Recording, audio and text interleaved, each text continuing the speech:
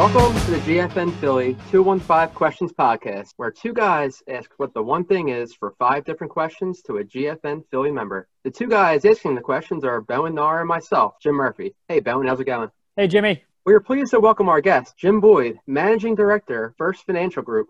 Hey, Jim, welcome to the show. What's going on, guys? Bowen, Jim, thanks for having me on.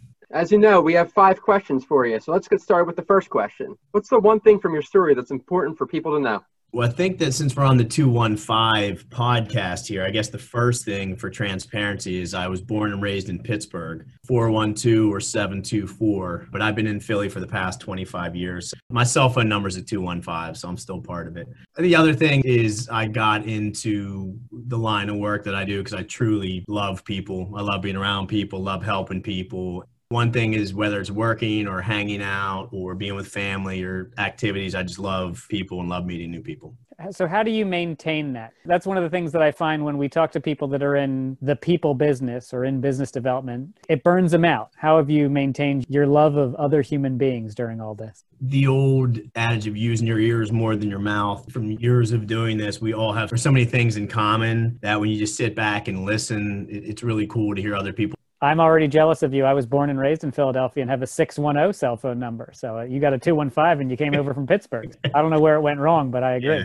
They're going to take your Yinzer card from you there, Jim. Every time I have a couple cold irons, it comes out. Question number 2. What's the one inspirational quote that you would share with the listeners? I think it comes back to a little bit of what Bowen was asking me before. It's a quote that people don't care how much you know until they know how much you care. I think it just really speaks to being authentic with others. I remember reading something, I can't remember the source a while back, but it just talks about how our human brain is so smart and intuitive that you can have someone sized up in less than 3 seconds. And so much in sales or other trainings that we have, you're taught to have an elevator speech and you're taught to have all these things. And the reason why most of that never works is because people can tell if you're authentic or not. So if you meet someone they truly care about you connect pretty quickly. If you're just trying to get to an end goal and don't really care about you, it comes off pretty quickly. I just finished reading the book Virtual Selling a couple months ago. It seemed appropriate with what's going on in the world. And he talks a ton about how important it is to be on video rather than just on audio, because people really read into how you're doing and their brain's trying to figure out if they can't see your hands, their brain's wasting all this cognitive energy on what's going on with that. And you nailed it. It's how you make people feel is so much more important than you can be the smartest man in the room. I know one of my clients, he has a no asshole rule.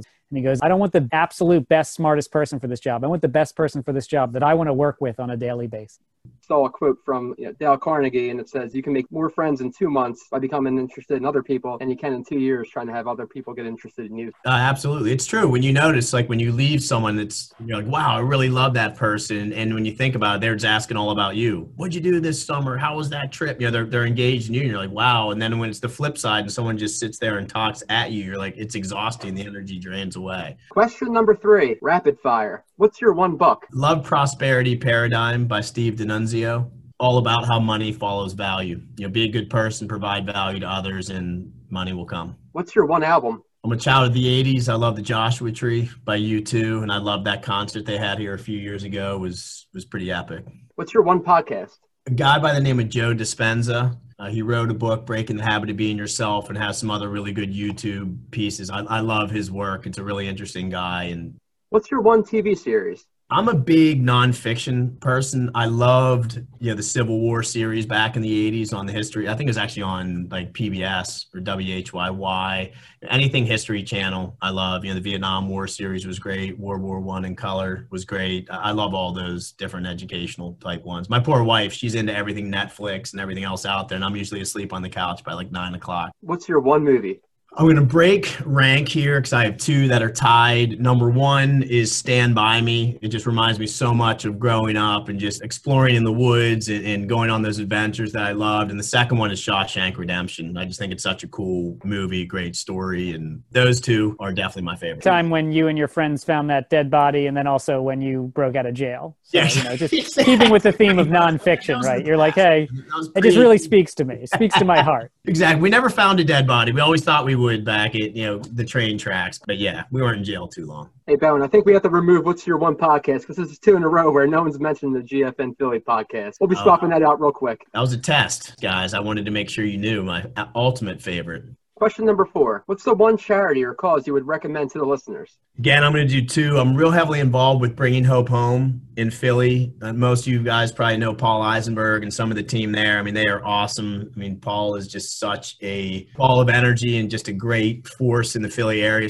And then another lesser known charity is No Baby Blisters. And it just talks about kids around the world that suffer with some really debilitating and painful conditions, just trying to get them help and donate money and for supplies and just the huge struggle that they and their families go through. So those 2 are definitely 2 that are near and dear to my heart. For the listeners that aren't familiar with Bringing Hope Home, what's the 1-minute spiel? Yeah, Bringing Hope Home, it was started by Paul Eisenberg and his late wife, Nicole. Nicole was diagnosed with cancer when they were expecting their daughter, Gabby. What they noticed through their struggles, they had so many friends around that wanted to help. And luckily, Paul was in a financial position that he could help pay for the cost of treatment that health insurance didn't pay for and some of the extra expenses. And his wife would always say, you got a lot of great guys. You should get them together and help raise some money for those other individuals that maybe don't have as much financial support and help them with all of the other nightmare problems that come along with a cancer diagnosis. Some people get laid off because of chemo,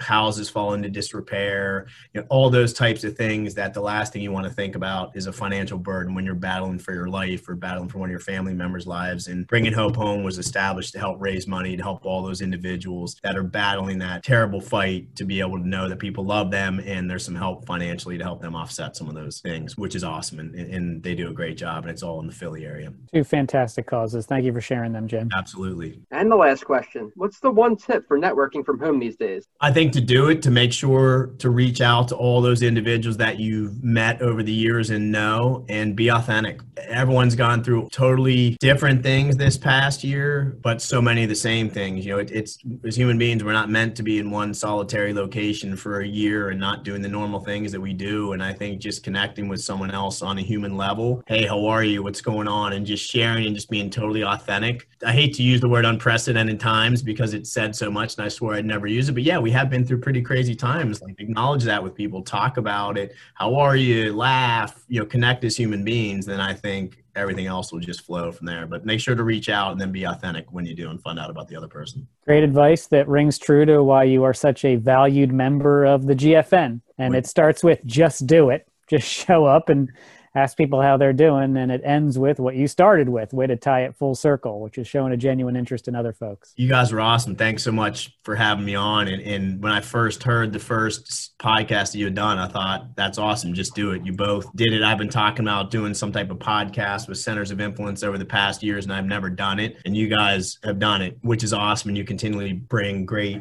Hey guys, if we say just do it one more time, you think we'll get a Nike sponsorship for our next episode? I hope so, man. That'd be good. I hope so. Come on, Murph. You know that the sponsorship jokes are mine. I get to make those at the end.